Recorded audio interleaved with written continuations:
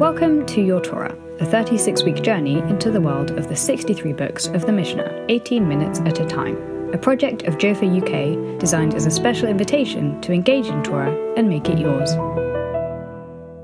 This episode of Your Torah is dedicated by Marianne Novak in memory of her daughter, Batsheva Chaya Stadlan.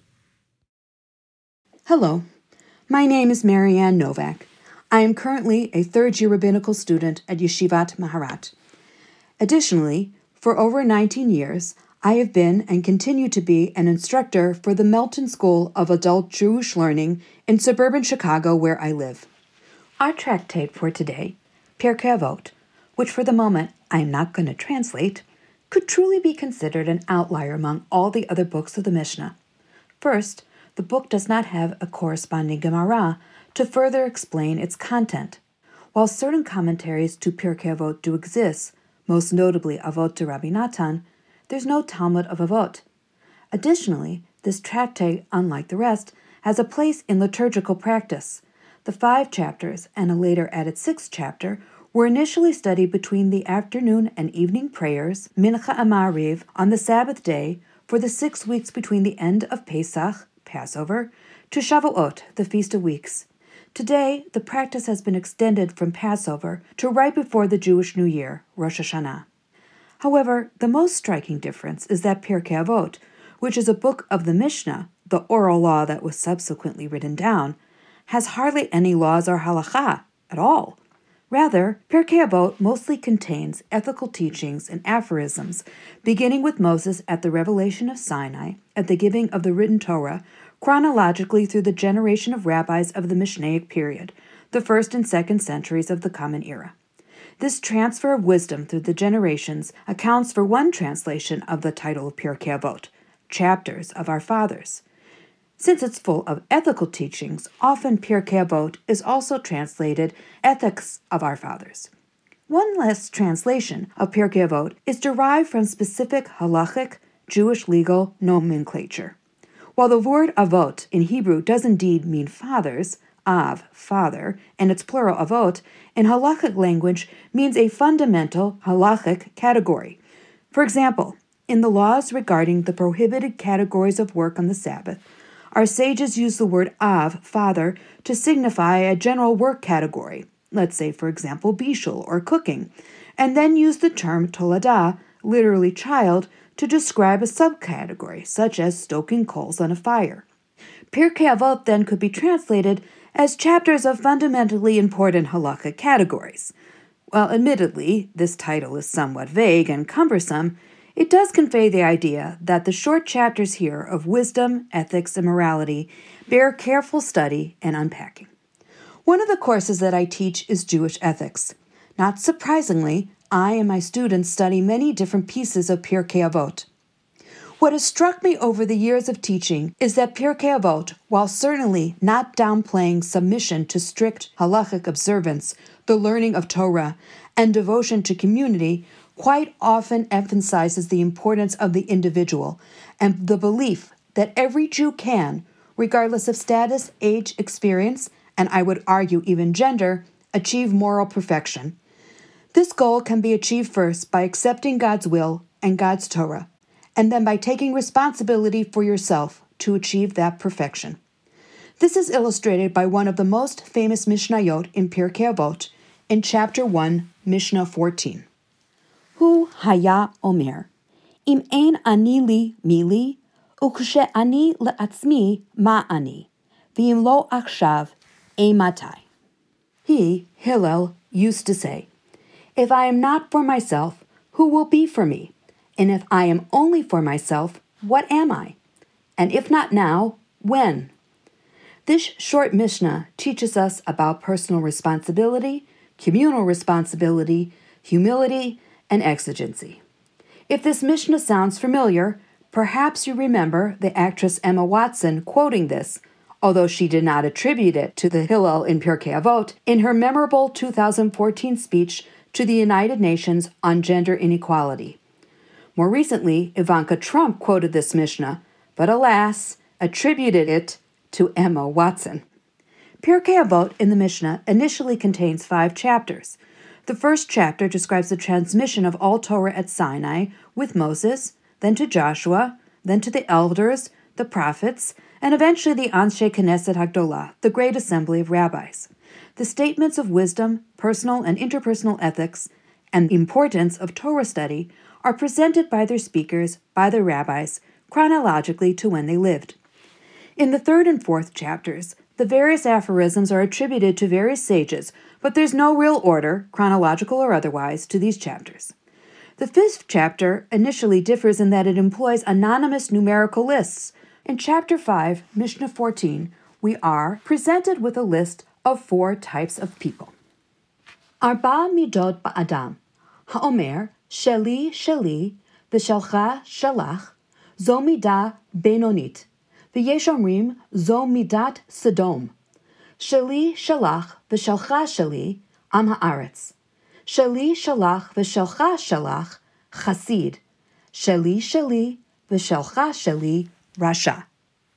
There are 4 types of human character. The first one who says, what is mine, and what is yours, is an average person, though some say this is a Sodom type. Number 2, one who says, what is mine is yours, and what is yours is mine, is an ignoramus. Number 3, one who says, what is mine is yours, and what is yours is pious. And number 4, one who says, what is yours is mine, and what is mine is wicked. What's interesting about this Mishnah is that it presumes personal autonomy. People own their property and everything about themselves. It also presumes that only you can decide what to do with your property. Let's look at the easiest paradigm first, which is the last one on our list. One who says, what is yours is mine, and what is mine is wicked. This is easy to understand. Yes, my property is my property, but I just can't go and take someone else's stuff. That's stealing, pure and simple. The other paradigms, however, are a little trickier. Let's take the first paradigm. What is mine, and what is yours. On the face of this, it sounds very reasonable. In fact, the Mishnah here characterizes that person as a Benoni, the average Joe. But upon further reflection, the Mishnah describes this person as a Sodom type, that description being shorthand for someone who is actually immoral, as if they were citizens of the city with the reputation of being the most evil in all of human history, Sodom or Sodom. While many of you, myself included, when thinking of Sodom, may conjure up images of wild orgies and drunkenness, as depicted in classic Cecil B. DeMille films, the rabbis in many places describe the evil of Sodom as being a bit more subtle. One way the Sodomites were evil was that they were extremely and excessively tight-fisted with their property. So much so that they would never unclench their hands to help someone in need, even when it wouldn't result in an obvious loss to them. According to the Midrash, Sodomites were so stingy they wouldn't even lend each other a grain of salt. This, according to some, is why Lot's wife, when looking back at Sodom, when God was destroying it, turns into a pillar of salt, to exemplify the cruelty of the city she couldn't turn her back on. So while Pirkei Avot and the Torah do not condemn in any way the idea of private property, the Mishnah here comes to teach us that if one holds too tightly to that right and doesn't help people by giving over some private property, society essentially will fall apart. The second paradigm, what's mine is yours and what's yours is mine, on first read may seem reasonable, but clearly the Mishnah thinks this person is an ignoramus. So what's so bad about this person that the Mishnah is compelled to call him an idiot? Its resemblance to communism aside, our sages were bothered not so much that the individual would give over some of her property to another, what's mine is yours, but rather because of the implied, required, reciprocal arrangement. Meaning, I'll give you my stuff, but I'm only doing so because I am forcing you to give over yours. This arrangement violates the other's personal autonomy, and that, according to the sages, is idiocy. Now it makes sense then why the rabbis found the third type of person, what's mine is yours, and what is yours, to be righteous. This person willingly, of her own accord, would give over her property to another, but not with the expectation that the other person would then give over hers. This righteous one does not breach the other person's property and personal boundary, while at the same time is willing to help her. She therefore has the greatest moral character. She is pious. These lists may remind you of the famous list of people in our Haggadah, namely the 4 sons. The use of lists, or to use the fancy term taxonomies, is a very common rabbinic teaching device. What is often surprising to my Melton students is that our ancient sources do have a good understanding of personal autonomy. Pirkei Avot contains many Mishnayot that emphasize respect of personal boundaries, and boundaries of all kinds, whether actual property or even one's reputation. The end of the 5th chapter of Pirkei Avot returns to the structure of the first chapters, which attribute certain pieces of wisdom to specific rabbis. The 6th chapter, which is found in Jewish prayer books, was added later to allow for one chapter to be studied each Shabbat between Pesach and Shavuot. This added chapter, which is entitled Kinyan Torah, or Acquisition of Torah, is actually found in the 8th chapter of the minor tractate Kala and looks very much like the Mishnayot in our masekhet Pirkei Avot. This added chapter deals mainly with the study of Torah, which most likely explains its addition to the liturgical practice, as this would be the last chapter read before the holiday of Shavuot, which in our day commemorates the revelation at Sinai and the giving of the Torah. Pirkei Avot, in addition to its strange title, makeup, and lack of legal material, is curiously situated as the second to the last book in the Seder Nizikin, Order of Damages. Pirkei Avot is surrounded by tractates containing all matters of civil law, tort law, business law, criminal law, capital crimes, and the court system. Why is this book of ethical maxims and morality statements placed among these other tractates? A statement in the Babylonian Talmud, Tractate Shabbat, page 31a, may give us a clue as to Pirkei Avot's placement. Said Rava, Amar Rava, B'sha'a shemachnisin Adam ladin omrim lo, nasata v'natata be'emunah, kavata itim la Torah, asakta bifriya urviya, tzipita lishua, pilpata b'chochma, hevanta davar mitoch davar. Said Rava, in the hour when an individual is brought before the heavenly court for judgment, the person is asked the following questions. Did you conduct your business affairs honestly? Did you set aside regular time for Torah study? Did you work at having children? Did you look forward to the world's redemption? Did you engage in the dialectics of wisdom? Did you understand one thing from another? Rava, the Talmudic sage, describes when everyone after death in this world will be called to an ultimate judgment before God before entering the next world. Since, according to Rava, God is asking the questions, it is interesting that the first question is not, did you learn Torah, or did you follow my mitzvot? Rather, the first question is whether you have conducted your business affairs honestly. One's behavior in business, however, which at the time was the main way people interacted with one another, not Torah study, is considered to be a clear outward example of whether you integrated the theoretical lessons of behavior derived from Torah into real-life actions. It is very nice to learn Torah, but wisdom in and of itself should not be the goal. Pirkei Avot in chapter 3, Mishnah 12, actually enforces this point. Hu haya omer, kol shem asav mirubim b'chochmato, chochmato mitkayemet, v'chol shechochmato miruba mima'asav, ein chochmato mitkayemet. He, Rabbi Hanina ben Dosa, also used to say, in one in whom good deeds exceeds his wisdom, wisdom endures. For one whose wisdom exceeds his good deeds, wisdom does not endure.